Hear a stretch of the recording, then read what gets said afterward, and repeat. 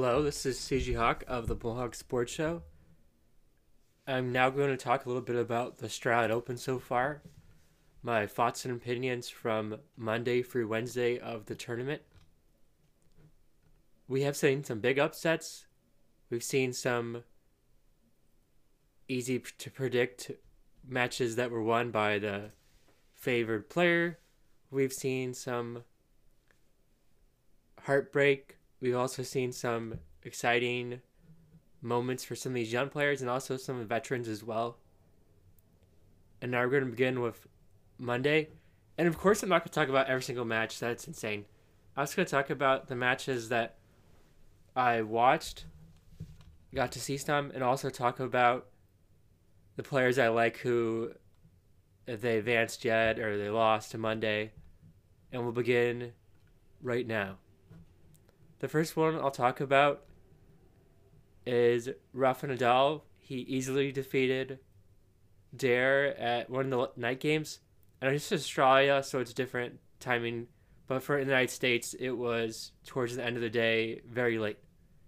And he defeated Laszlo Djere from Serbia in straight sets, 6-3, 6-4, 6-1, 5 aces. And this was the only reason I mention it is I love Rafa Nadal. He's probably my favorite tennis player of all time. But also mention is that going into this match, he had some back issues as of late, and there was a bit worry, would his back be stiff? Would it give him some problems? And at least against Laszlo, there was no problems at all. Straight sets victory for Rafa.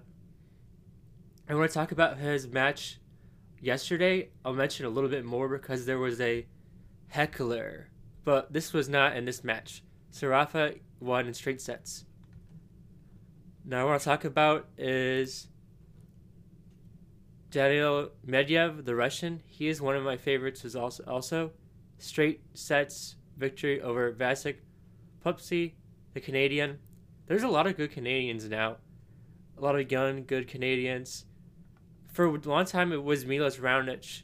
He was the Canadian on the men's side. He was the guy that was the big man. He made the Wimbledon 2016 final, lost to Andy Murray, and that was his big moment. And he's always been good in the quarterfinals too. He makes it pretty far in a lot of these tournaments. He used to. Lately, he hasn't been as good, but injuries have played a role in that. But it's good to see a lot of young, good Canadians like Pupsi, some other ones as well, like Denis Shapovalov, Felix Auger on the men's side. And back to this one. So Medvedev, straight sets victory, moved on. Hopefully he can make it even farther. He's the 4th seed. I'd love it if he made it really far in this tournament. That would be awesome. And maybe even made the final. I know it's kind of might be a little bit much to ask for him. He has made the final before. Not in Australian Open, but he's made it far. We'll see if all the cards are in his favor. Next one I want to talk about is a upset that Roberto Batista Agut from Spain, veteran, been playing on the court and in the tour a long time, early 30s. He was upset by Radu Albat in 4 sets. Surprising.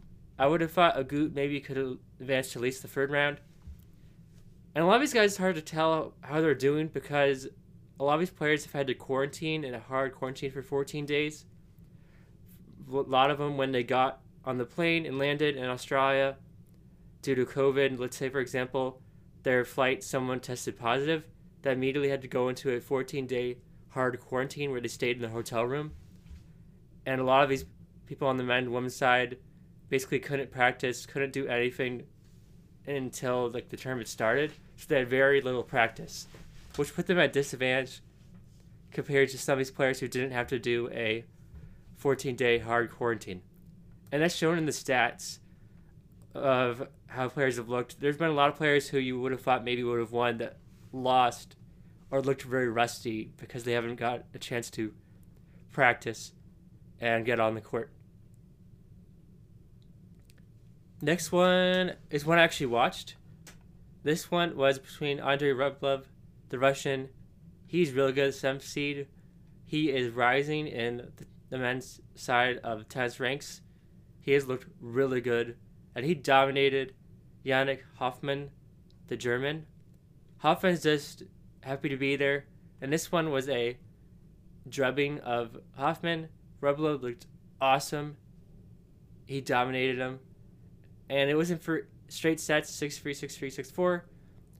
But Hoffmann there's never really any fear from me that Rublev was going to get upset by Hoffmann. He just looked outclassed in every way, and that's good because hopefully Rublev can make it far in this tournament. Let's see. Another one I want to talk about for Monday was Mikael Ymer upset Herbert Hurkacz, the Polish number 26 seed. He is really good, Herbert, so I was surprised to see him get upset by Ymer. This was Ymer's biggest win of his career, biggest win he's ever had on tour, biggest Grand Slam win, and he upset Herbert in 5 sets. I thought that Herbert was going to win when he got to 2-1, and then he almost took the advantage on Ymer in the 4th set, but Ymer pulled out all the cards, got hot late in the 4th set, and managed to pretty much dominate the 5th set. He looked a lot better. He looked less tired than Herbert, and the temperature was really hot. Some of the times it was over 100 degrees, and Ymer looked really good to get that 5th set upset. Another one from Monday. Probably just for kind of just like end of stuff on Monday. Grigor Dimitrov, Bulgarian, defeated Marin Cilic. Marin Cilic, he was so good a few years ago. He won the U.S. Open 2014. He's made it to the Wimbledon final before, the Australian Open final. He's made it to the finals besides his win. And lately, he's getting up there. Lately, injuries have played a part, and he just didn't look as good as in the past. And Dimitrov took advantage. Normally, you wouldn't be hard to believe that you'd see Dimitrov and Cilic in the first round, but that's where we are. Now to the women's side for Monday. It took place. Some of these matches I got to watch. Of course, some I did not. I've been mostly watching on the Tennis Channel and also on ESPN too. Those are where they have most of the matches available.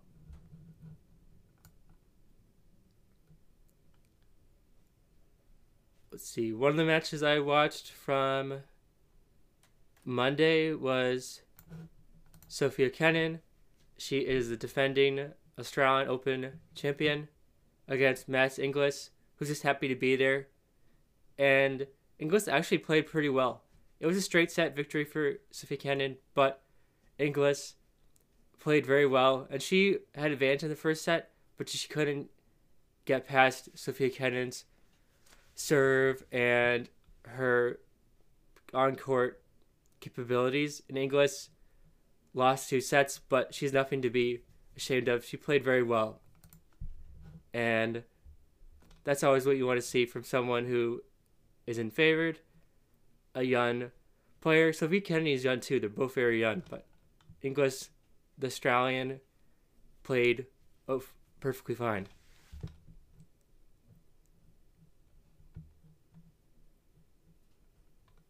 And that was the only women's match I got to watch on Monday that I believe. And it was good to see Sofia Kenin advance to the next round. There wasn't that many upsets on this Monday one, so I think we're just going to move on to... Oh, the other one I watched 2. The other one I watched was Belinda Bencic, this Swiss player. I'm a fan of her. She beat Lauren Davis in 3 sets. Belinda advanced. Good job. Glad she defeated Lauren Davis to move on. Oh, well, I guess the last one I want to mention is that Victoria Azarenka, the former 2-time Grand Slam champion, lost to Pegula in 2 sets. And at the end of the match, they said, was it Victoria Azarenka, was she having a... Was it too hot? Was the heat too much? And she lost in 2 sets. Which was interesting that she lost so early, but there's always upsets in women's and men's tennis. You never know what's going to happen.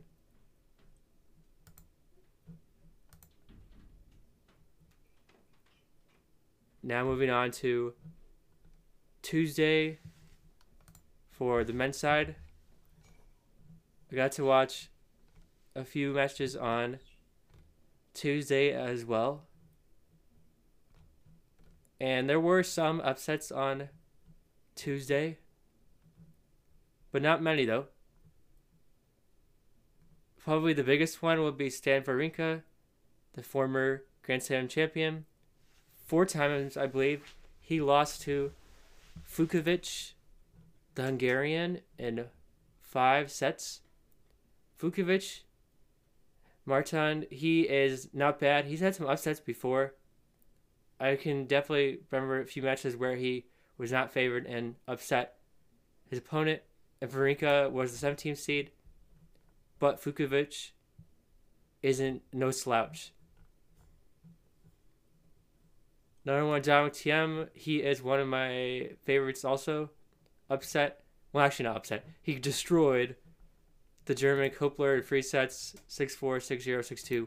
Easily defeated him, which he should. There was another one that was... Well, the Canadians did well. Milos Raonic won in 4 sets against the Frenchman Corentin Moutet. Auger, the Canadian, beat Duckworth in 3 sets. And I want to give credit to Casper Ruud, the only Norwegian on the men's tour.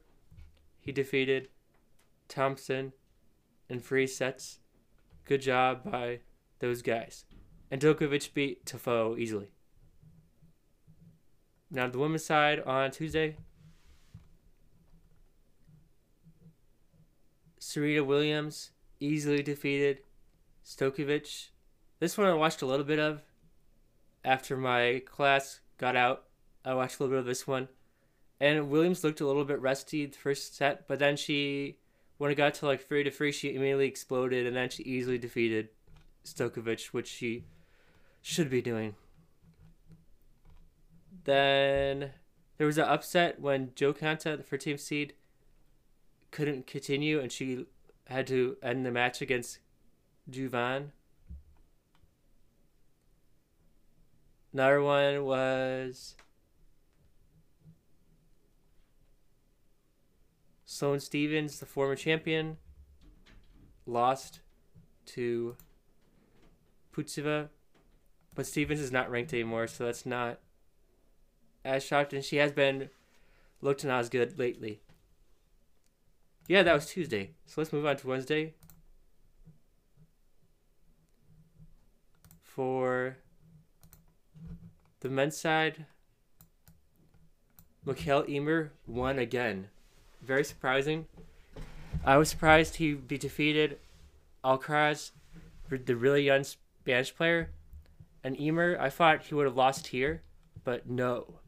So now he's moving on to the 3rd round. Very successful for Ymer. Casper Ruud won again to move on in 4 sets. Good job for him.